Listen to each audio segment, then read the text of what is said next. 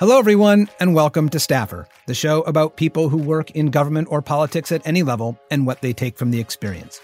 I'm your host, Jim Papa, a partner at Global Strategy Group and a former staffer myself. My guest today is Mike Strautmanis, Executive Vice President for Public Engagement at the Obama Foundation. Prior to joining the foundation, Mike worked in the Obama White House, helping to run the Office of Public Engagement. During his time in the White House, Strout, as he is better known, was recognized as someone who understood the president and the agenda, but also understood politics, and most importantly, understood people. It's no surprise that the roles he played at the White House were related to representing the president to communities and organizations in order to listen, find common cause, and work together. In fact, Strout was described by President Obama himself as, quote, the person you call when you need help with a delicate situation. Before his time in the White House, Strout worked on Capitol Hill, both in the House and in the Senate. He worked at the advocacy group, Alliance for Justice.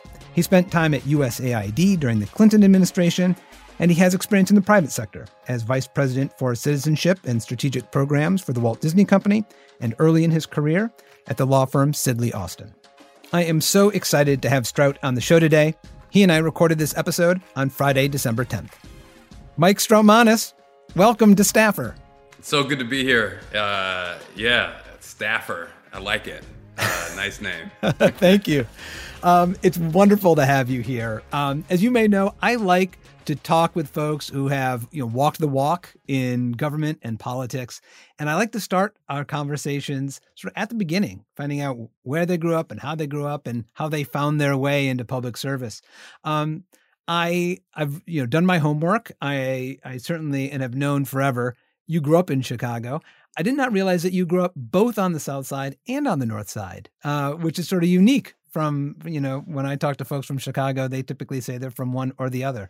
So tell me about growing up and what your mom and your family life was like. Sure. Well, look, I'm so happy you're doing this. And I think one of the cool things about this for me is, I've left DC and in that way, it's hard for me to stay connected to all the friends and colleagues and people that I worked with. And so thank you for reaching out to me to do this. So I'm a Chicago kid. And I think that really growing up or having these experiences on both sides of the city really shaped my perspective and actually really kind of built a way of seeing the world that, kind of put me in between two communities. I was sort of always found myself kind of in the breach. Which I guess made me somewhat of a translator, somewhat of a diplomat. When I was younger, especially, was definitely a bullshitter. But mostly just trying to, because I wanted to be able to get along in communities in which I didn't feel like I completely fit into. So let me just tell you how that unfolded for me.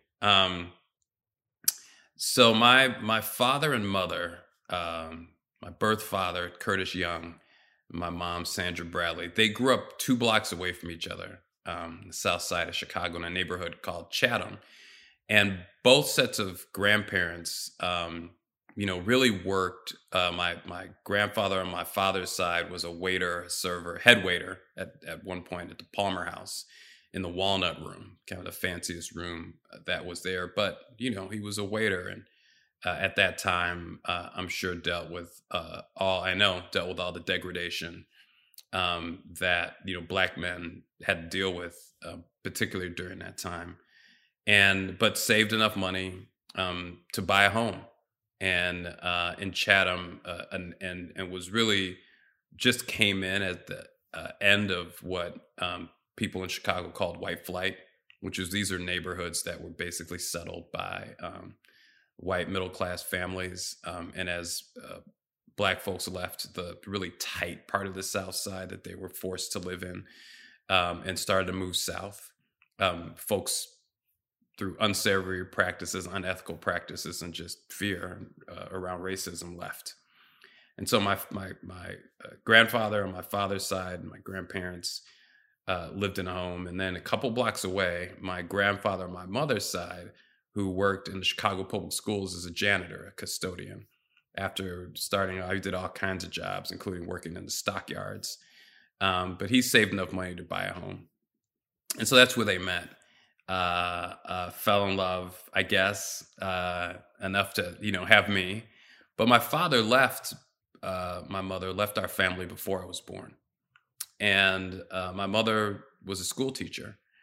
And she fell in love with another school teacher who had a completely different story that brought him to Chicago.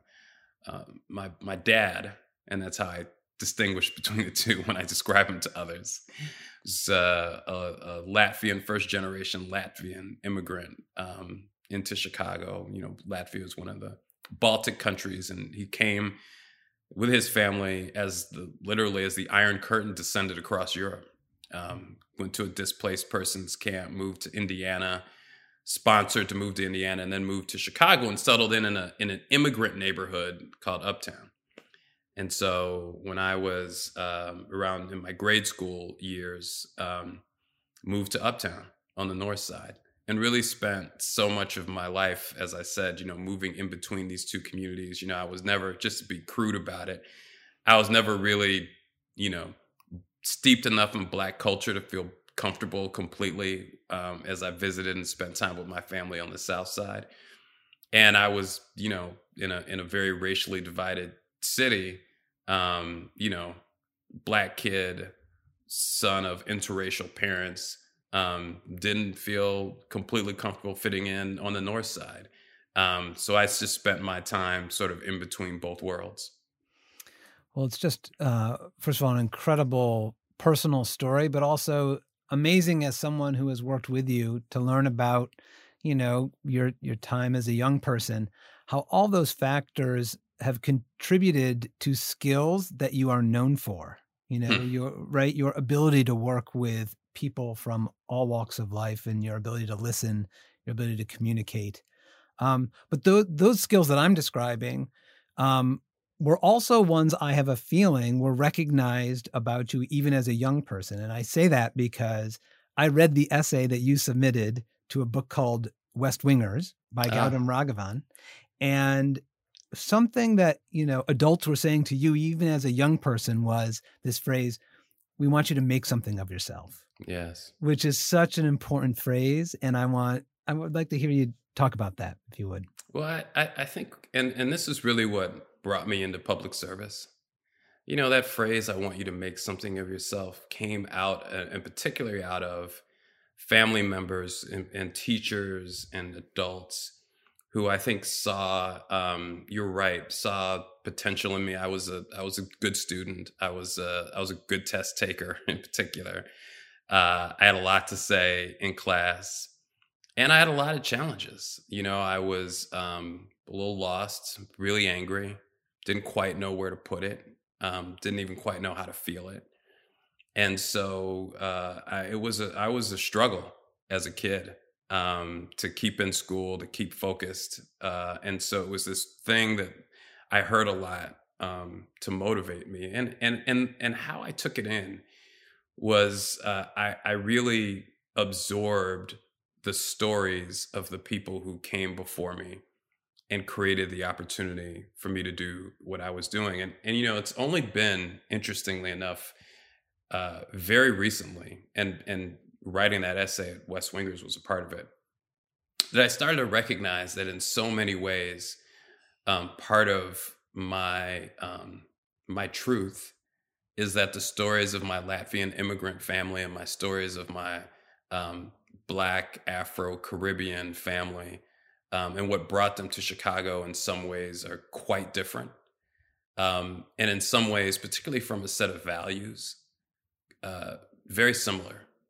And so those stories of people who made sacrifices, who took risks, who took out of their own lives and their own comfort, and gave to me and my brother and sister and brothers and sister and all those who grew up with me, I think brought with it a sense of responsibility that I think I sometimes ran from and also embraced. And so, politics, government, I really do see it as an act of public service.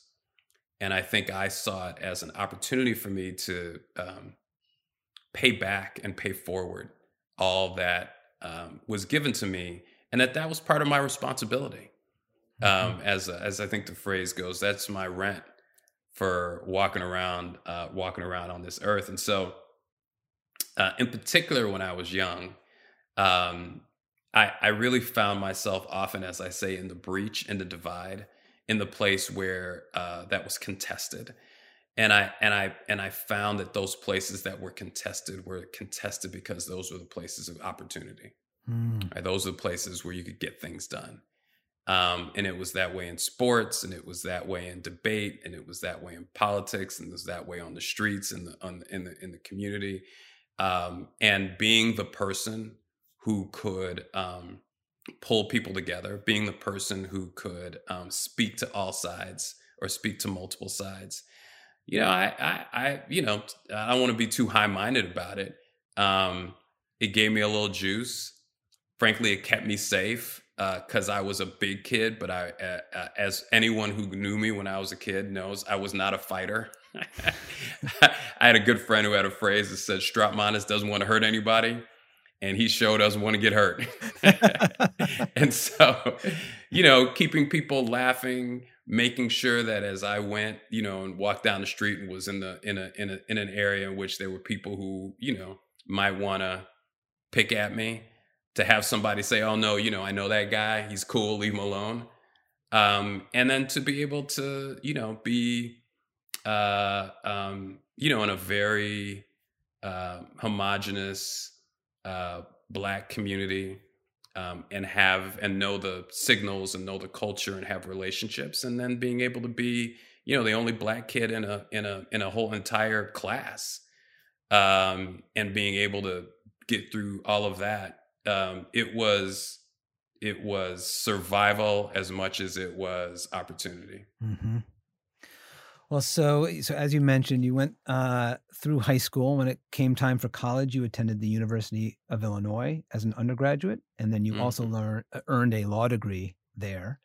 I assume that the pursuit of law was both a reflection of things you found yourself good at, right? Yeah. Intellectually, memory, communication, etc., but also tapping into that sense of purpose.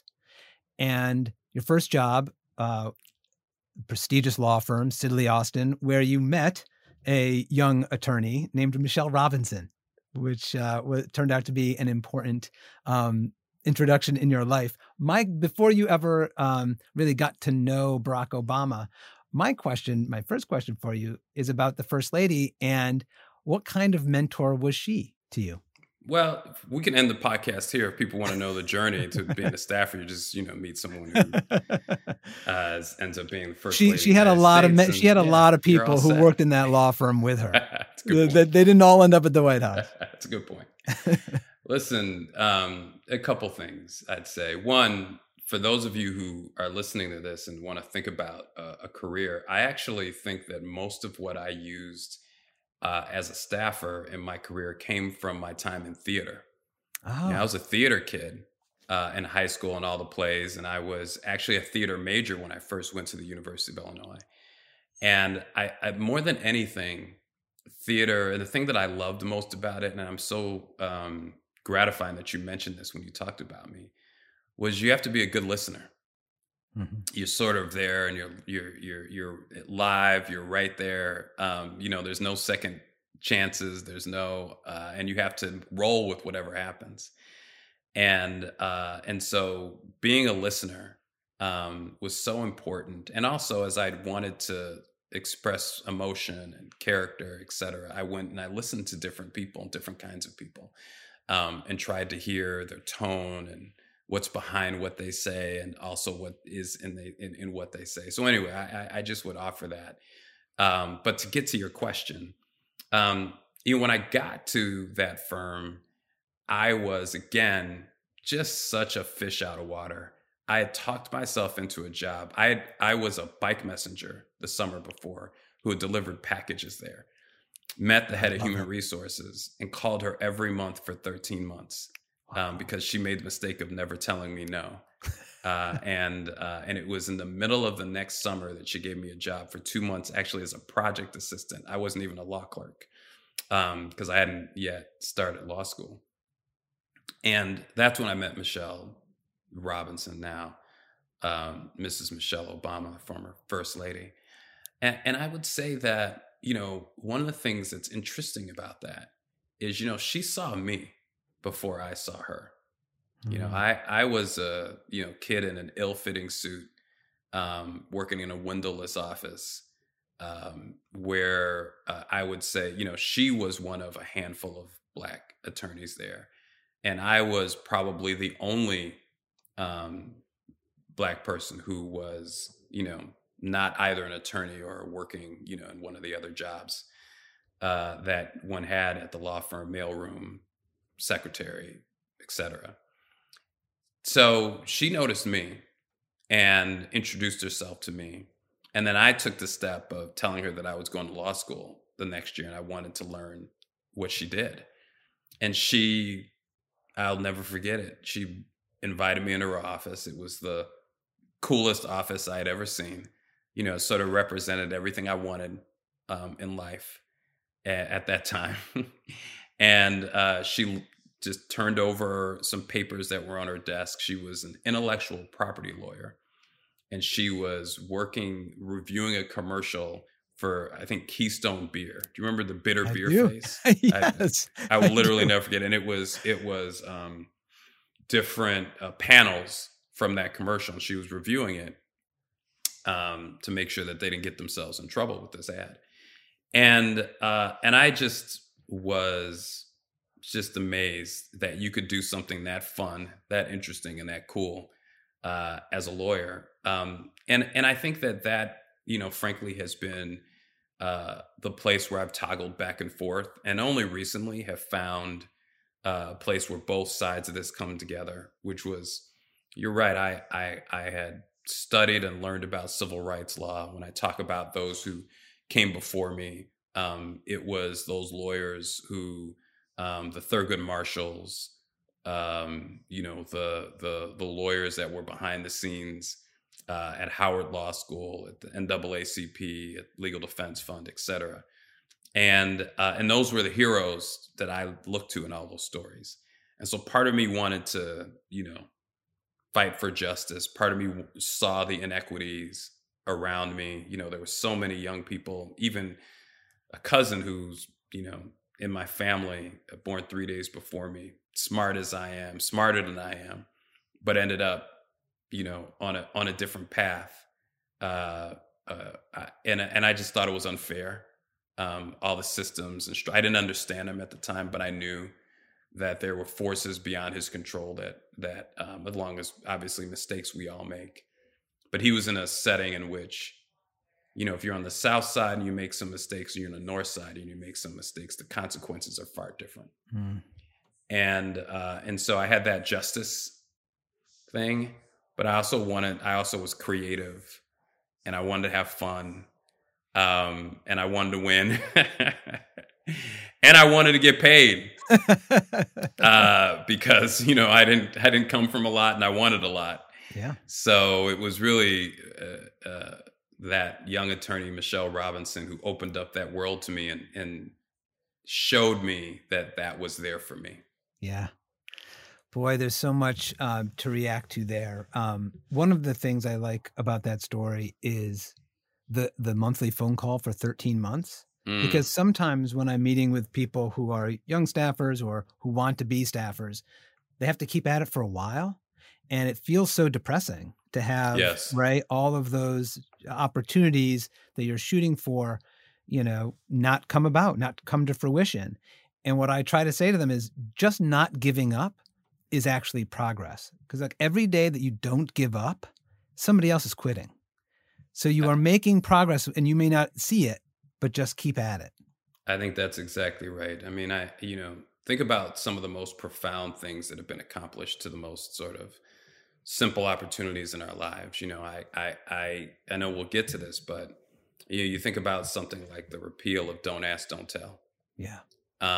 Which, took a long time, relatively speaking. If you think about the cycle of the way things move in Washington, D.C. these days, and particularly when I was first there. We took a lot of abuse, absorbed a lot of anger from our allies who were just furious that we didn't get that thing done immediately. And you stay at it, and part of the strategy is literally to not give up. And I think I would, anytime I talk to a young person about getting a job, I tell them that usually in politics, government, you're not going to get the job when you apply for it. The job that you're going to apply for on the job board, that's not how you get a job. That's how you start to get a job. That's right. When I wanted to move to Washington, D.C. and work in government, it was 98. It was near the end of the Clinton administration. I had worked in politics, and I was really struggling at the law firm I was at. I was clearly not happy and clearly not where I needed to be.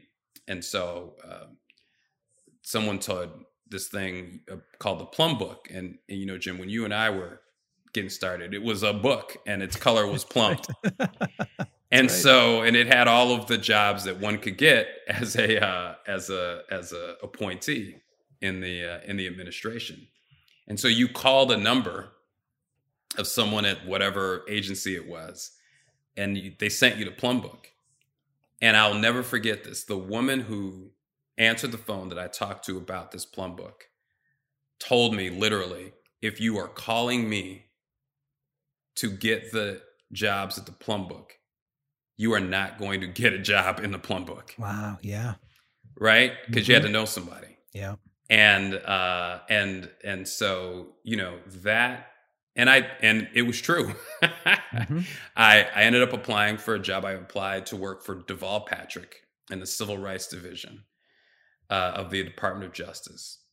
And Deval, Governor Patrick, was so kind that when he rejected me, he sent his rejection letter and my resume to Bob Nash at the Office of Presidential Personnel.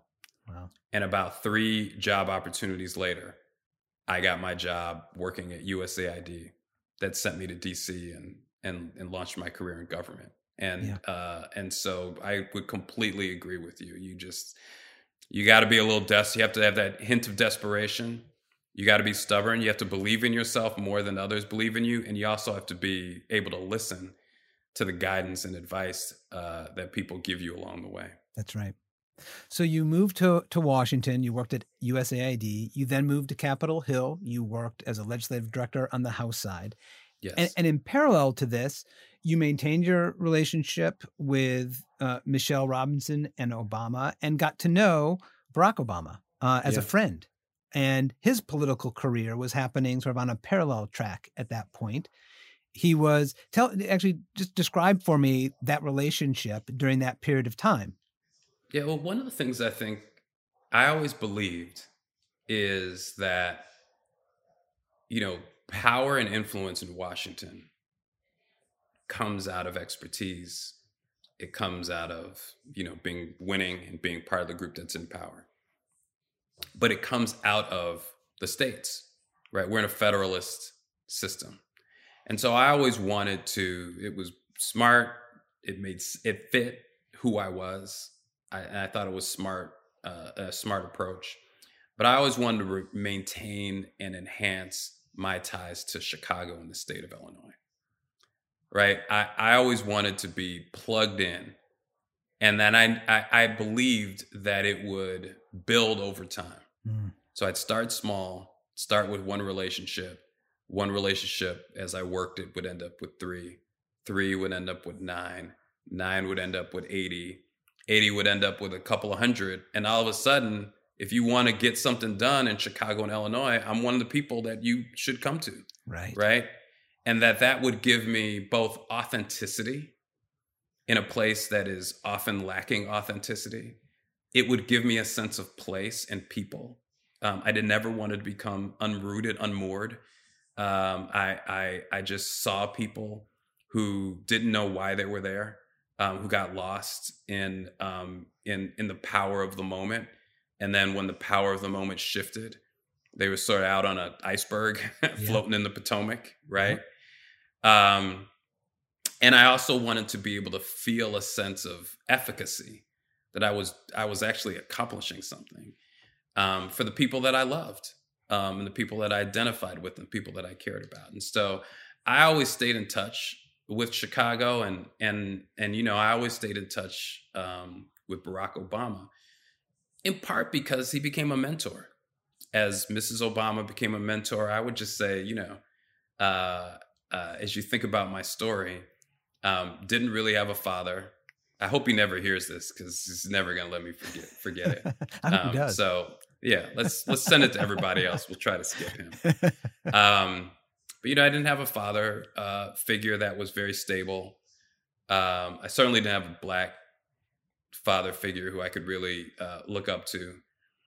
I was the oldest kid in my family and oldest kid in sort of my group of cousins. So I was the one that everyone always sort of looked up to, and great, I took that on and allowed me to beat up some of my younger cousins and take the first piece of pie or what have you at the holiday. But I never had a big brother figure. And so really Barack became that. And, when I would come home from law school in the summer, I would actually I'm embarrassed to say this, but I would just show up at his office, his law office. Is Barack Obama here around? He's like, no. And I would just wait. I'd just sit in the lobby. So he'd come back from whatever he was, and I just would be sitting there. And, thank God he never told me what the hell are you doing? But, he would welcome me in. We'd talk, we'd catch up. And so, he was a mentor.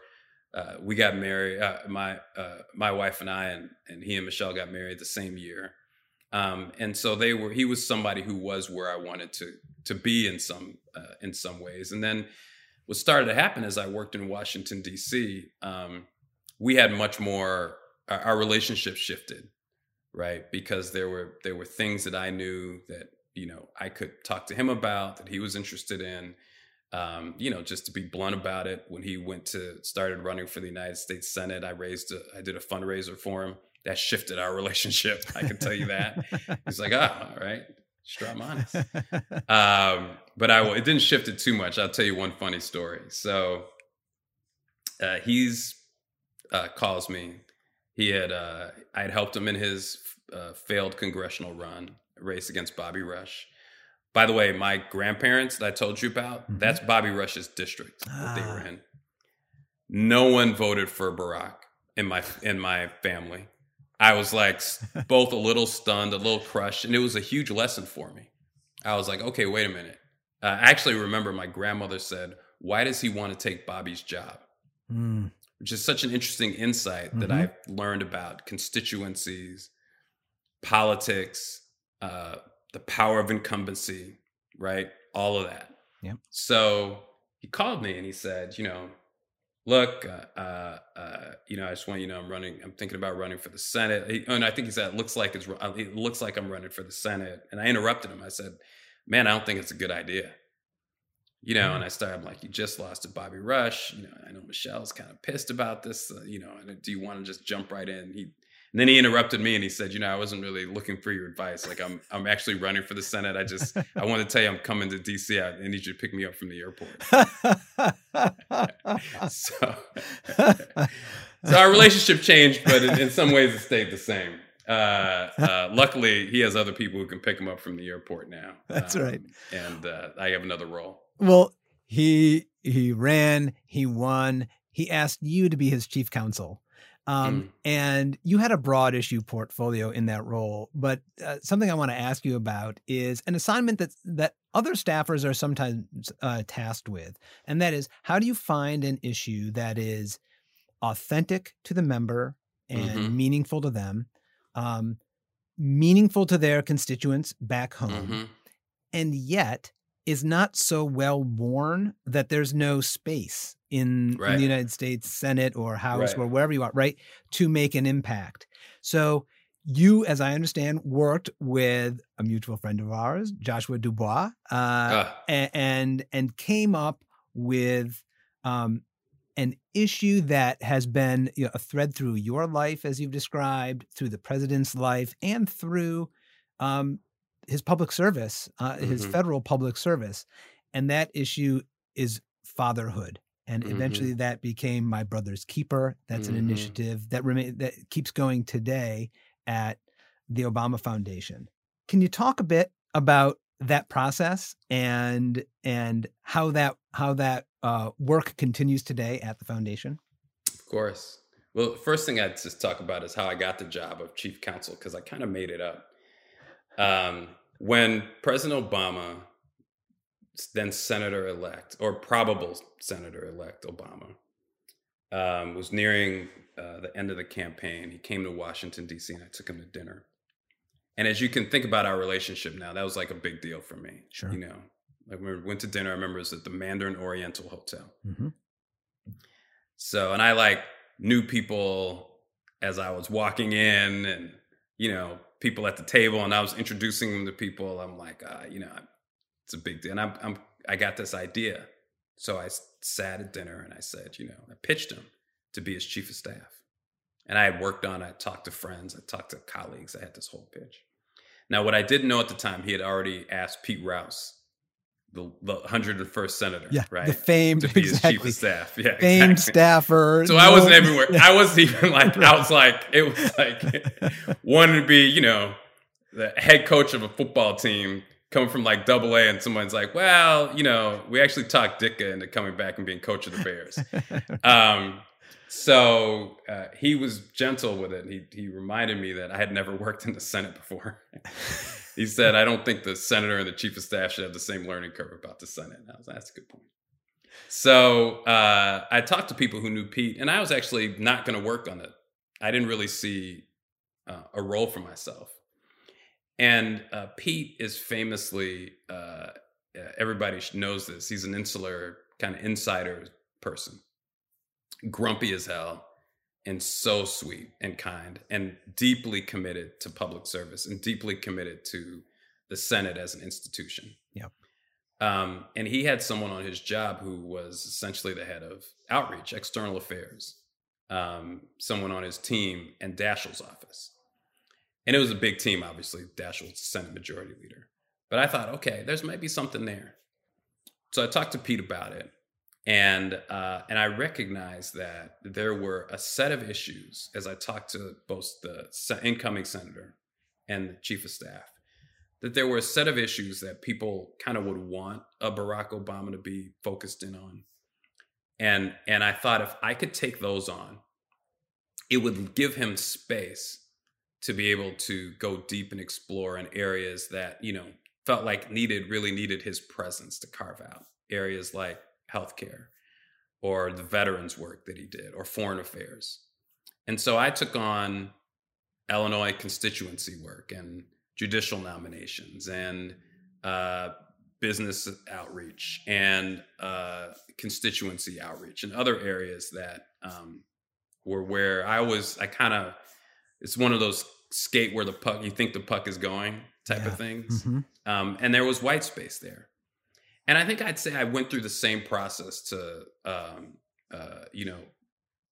pose the opportunity to talk about fatherhood. So one, he'd given a speech on fatherhood on Father's Day back home in a very venerable, famous church called Apostolic Church of God in Chicago. And I saw the way he worked on that speech. So one, I had one element, which was this was something that the member cared about personally, deeply, right? And they don't have to care about it deeply, but they do need to care about it because it has to be authentic. Mostly because as you move forward on an issue, there are a host of decisions to be made. And if you can't get the members' attention because they don't care about it, you're not going to be able to be effective as a staffer. Really good point. Two, I saw that there was because he was a junior senator, so he didn't have a lot of positional legislative power. And I saw that this was one that would require some influence of public policy. It wasn't a big legislative lift to get anything done on it. You could do small things and make an impact. Okay. that fits where he is in the Senate. That's number 2. Number 3, there wasn't anybody else in the team that wanted to work on it.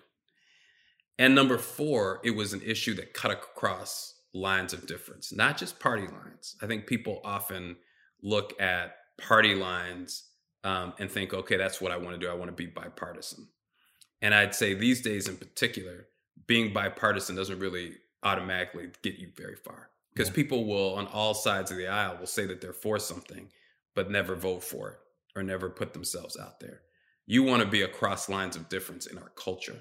And issues around fatherhood, brought together a whole host of areas. And we worked hard to make sure that women's groups advocates were there, children's advocates, Republicans, Democrats, progressives who were really interested in impact around social causes and families, conservatives who were really concerned about impact on families.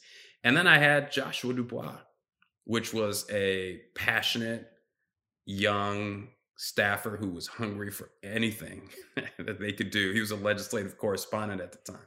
To give him an assignment meant that I was going to get a level of work product out of him. Really, seriously, that would impact what was going on. And so it was really, it lined up in that way. And that's one of the reasons we chose that issue. Yeah. Okay, I need to fast forward here. Okay, let's jump. When the president is elected in 2008, he asks you to work in the Office of Public Engagement, first as Chief of Staff to Valerie Jarrett, and ultimately you take on the title of, Well, Jim, before you go and look for the title, yes, I would just say that was a classic Washington, D.C. Title promotion where nothing changed. Because the same amount of work is still there. It was not only the same amount of work, still there. It was the same work. It was truly, I can reveal this now. It was, things were shifting. Now, it did mean a little bit more money. Okay, that's good. I went from being a special assistant to a deputy assistant. So it did mean more money. But I was still Valerie's chief of staff. So don't worry about the title. That's beautiful. Okay, thank you. The nature of the work of that office is you are representing the president before every constituency group that wants to talk to the White House. And very often, as we've talked about, it's listening, but it's finding common cause. Sometimes it's delivering hard news or just taking the input. Yes. One of the things I want to ask you, it's a two-parter, what is a meeting that stands out in your memory as the hardest? What's one that stands out in your memory as a joyous one? Well, we have plenty of hard ones, I will tell you that. I think the one that was probably the most difficult was we had a meeting with a set of active advocates for immigration reform.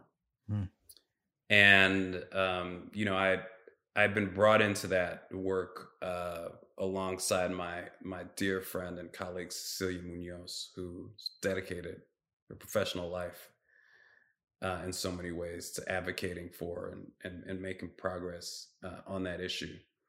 And, it's interesting, I sort of like to play the role of, if you kind of didn't need me there's sort of no reason to be there. I had plenty to do. I didn't need to be at every meeting. And so when Cecilia asked me to come and start to have this dialogue with this cross-section of advocates, I sort of was like, well, why do you need me there? And it was interesting. She said they expect Cecilia to be there. They would expect her to be there. But because of my relationship and because of my role, my presence would denote a level of seriousness that the White House was taking on this issue. And so we went. I went. And it was a series of meetings that really led up to, obviously, a proposal getting in front of Congress. But before that, a meeting with the president. And at the time, he had made tremendous progress on this issue. And he had done things that those advocates were infuriated by, his enforcement approach, you know, and the like. And you know, his and so we sat in that meeting. We went to the meeting. The first thing I'd say is that one of the advocates, one of the younger ones, refused to shake his hand.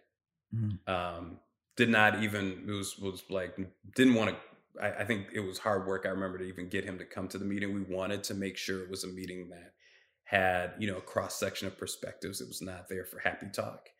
It was there to move forward for progress on those issues. So, you know, and we also, and I knew President Obama in particular, resonates, young activist resonates with him. You know, that's who he was. And as you can tell with the work of the foundation right now, he's dedicated his post-presidency to building up young leaders. And so we wanted to have these young people in the room. And I mean, if you can imagine, you're in the Roosevelt room, you know, president walks in, he's going around shaking hands, and I could see the guy stiffen. And I wondered what he was going to do. And he just sort of he had told himself he wasn't going to shake his hand. He didn't. And, you know, they had that awkward moment. And it sort of went downhill from there. You know, it was very passionate. People were very angry.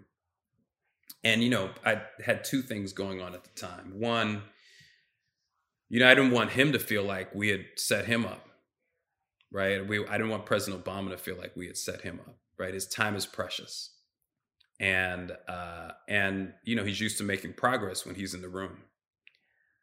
But I also know that he understands that, you know, as he's often put it, if it's 51-49 or 60-40, it doesn't get to him. Somebody else makes those decisions. The only decisions that get to him are 50-50, when it's a very difficult, thorny thing. And so I also knew he had the capacity and the stomach to be able to deal with that. But it was hard sitting there as a staff person, wondering whether or not you had made a mistake in the way this had come across, because it was not a meeting that led to a tremendous amount of progress. And I also felt bad for the advocates in the room, because here was their opportunity to influence one of the most powerful people alive. And I would just say many of them took tremendous advantage of it. And many of them, in my view, were blowing it because they were too upset about what was going on to be able to articulate. And I'd been in meetings with them before, so I'd heard them articulate, to be able to articulate the path forward, or the question they wanted answered, or the thing that they wanted him to know. And, you know, as someone who puts meetings together, right? It was painful. It was painful. And I also saw my friends at that point, you know, Cecilia and others, get attacked personally in the room. And that was hard as well. So that was probably one of the more painful ones. One of the best ones we did was on the anniversary of the March on Washington. We had individuals who had been in the march, who lived in Washington and had never been to the White House. Wow. We asked them to come, and we asked them to bring a young person in their lives with them. And, you know, a couple of them were in wheelchairs. They were quite elderly. You know, it was an honor to have them step foot in the People's House, in their home, a place that most of them said they never thought of going to. They never thought they, you know, would be welcome. They would ever be invited. To have them spend time with President Obama. Mrs. Obama came by. They went and he showed them the Oval Office, the map that he had from the March on Washington that was framed. And they told stories and talked about the progress that had been made. And you know, at a time in which I spent most of my time thinking about and worrying about what hadn't been done and what needed to be done, and how far away we were from, you know, accomplishing what we wanted to get done, to spend time thinking about how far we've come and what our presence meant as a symbol of how far, a living symbol of how far we've come, was the best moment, one of the best moments of my life. Yeah. Wow. Incredible.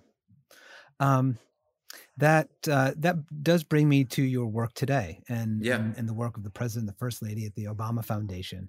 You mentioned training the next generation of leaders, which I know is a core purpose of the foundation.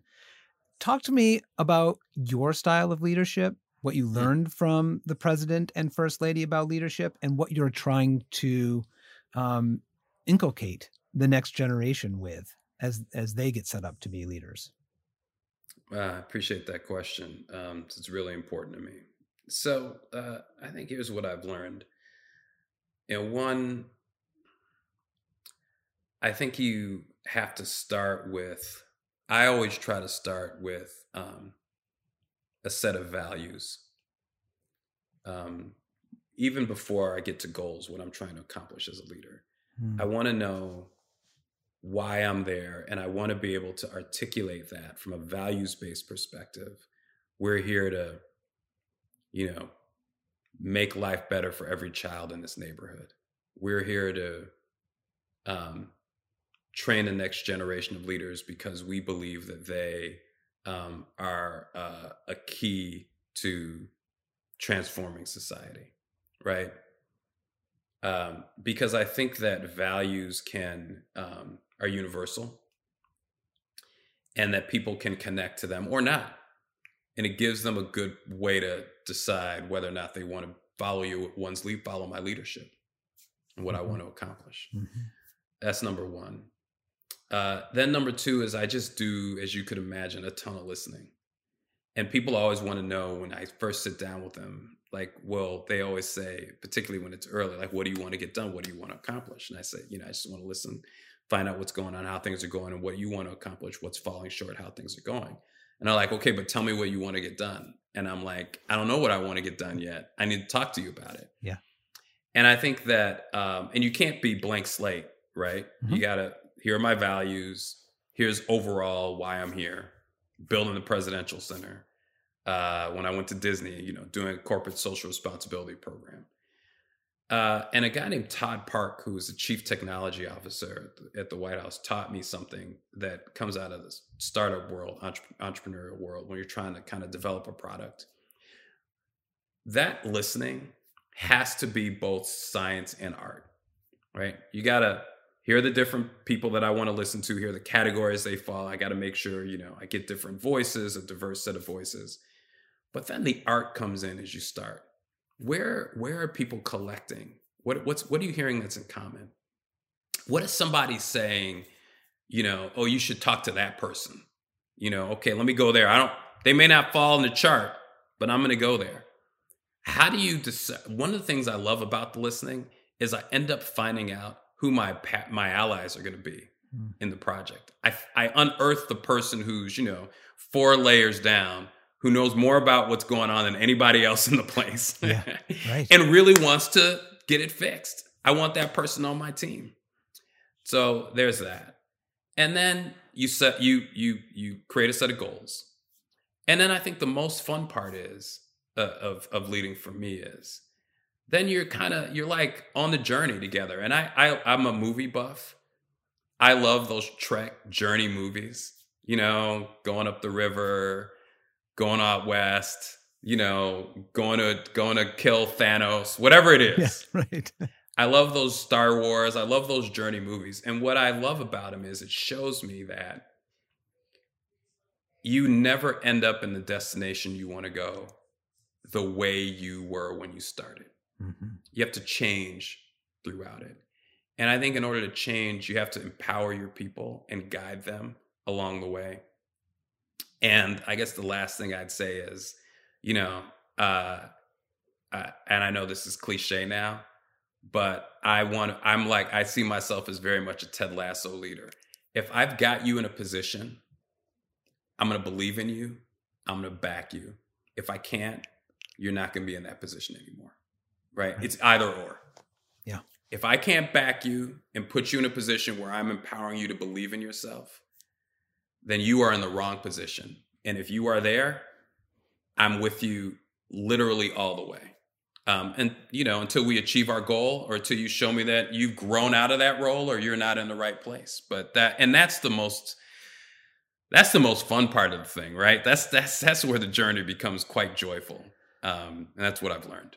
Well, something that I am looking forward to so much, because I know it is going to happen, is we are going to be listening to, following, inspired by leaders, plural, who have come through the Obama Foundation in some matter of years, right? There are young people today who will be leading communities, states, the country in really important ways, and they will trace back their journey, their intellectual and spiritual journey through the Obama Foundation. And I so look forward to that. There's nothing better to be a part of than that, man. Yeah. So I do have one more question for you related to your work. Yeah. I know your work today, that is, I know, having just done some reading, how significant the last few months have been for the Obama Foundation. Mm-hmm.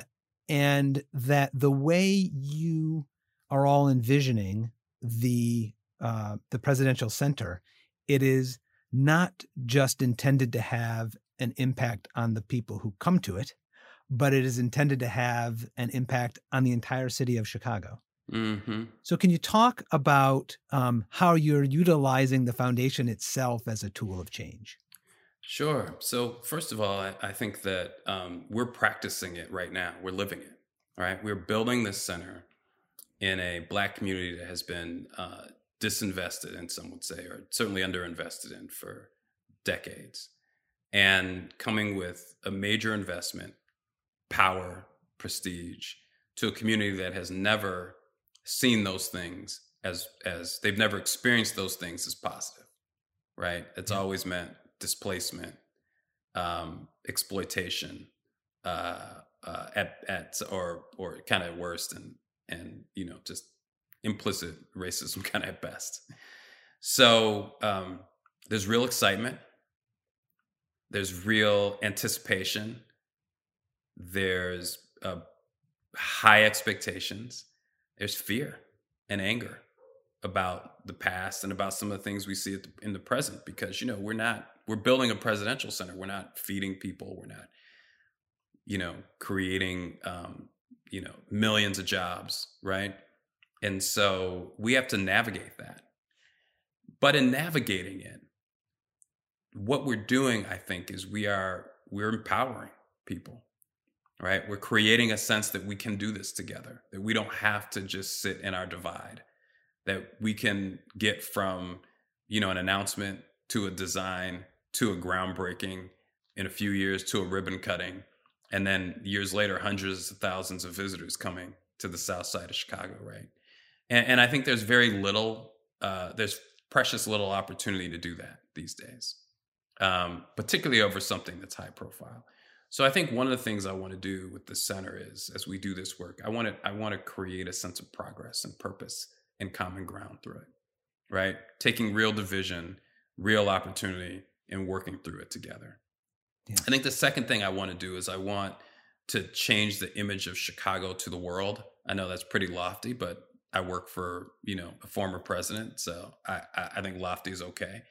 And I also want to change the image of Chicago to itself, right? If you look at a lot of maps of the city that you get if you were to stay in a downtown hotel, those maps would end at about 31st-ish or McCormick Place, right? Because the city doesn't see itself as a whole in many ways. It's a collection of neighborhoods. And what I want to do is have people understand and embrace, this sense of one Chicago, and use the Obama Center, which we hope will be this kind of iconic symbol, tourist attraction. Somebody who we worked with overseas, a young leader we were training, said because he knew the Obamas were from Chicago, that's the place hope lives, right? So we're going to change the sense of what Chicago is to the world. But through that, I hope we also change the sense of what Chicago is to itself. And the last thing I'll say is that, as a kid who went and rode bikes along the lake from the north side to the south side, who took the train all around the city to get to school, to get to parents, to see friends, I see it as one city. I see what's common and true about all the different sides. And it is literally, truly the privilege of a lifetime to build a cultural institution that brings that to life, that makes that real. Well, Mike, you've been so generous with your time. I could talk to you all day. The impact of your life, not just your current work, but your whole life, is substantial and meaningful. And I am so pleased that I was able to talk with you today, and happy to hear about the work is very much going on. The beating heart of the purpose that you've worked on for so many years continues. And I want to thank you. Yeah, you're welcome. As President Obama said, that's what we do. I want to thank you all for listening to the only show created for and about the people who work in government and politics at any level. I do have a quick favor to ask. Please follow, subscribe, and like the show on all of your favorite podcast platforms. Positive reviews are everything in this business, I'm told. And make sure to sign up for episode alerts at staffershow.com and check out Staffer Show on Twitter, Facebook, Instagram, and LinkedIn. Thanks all.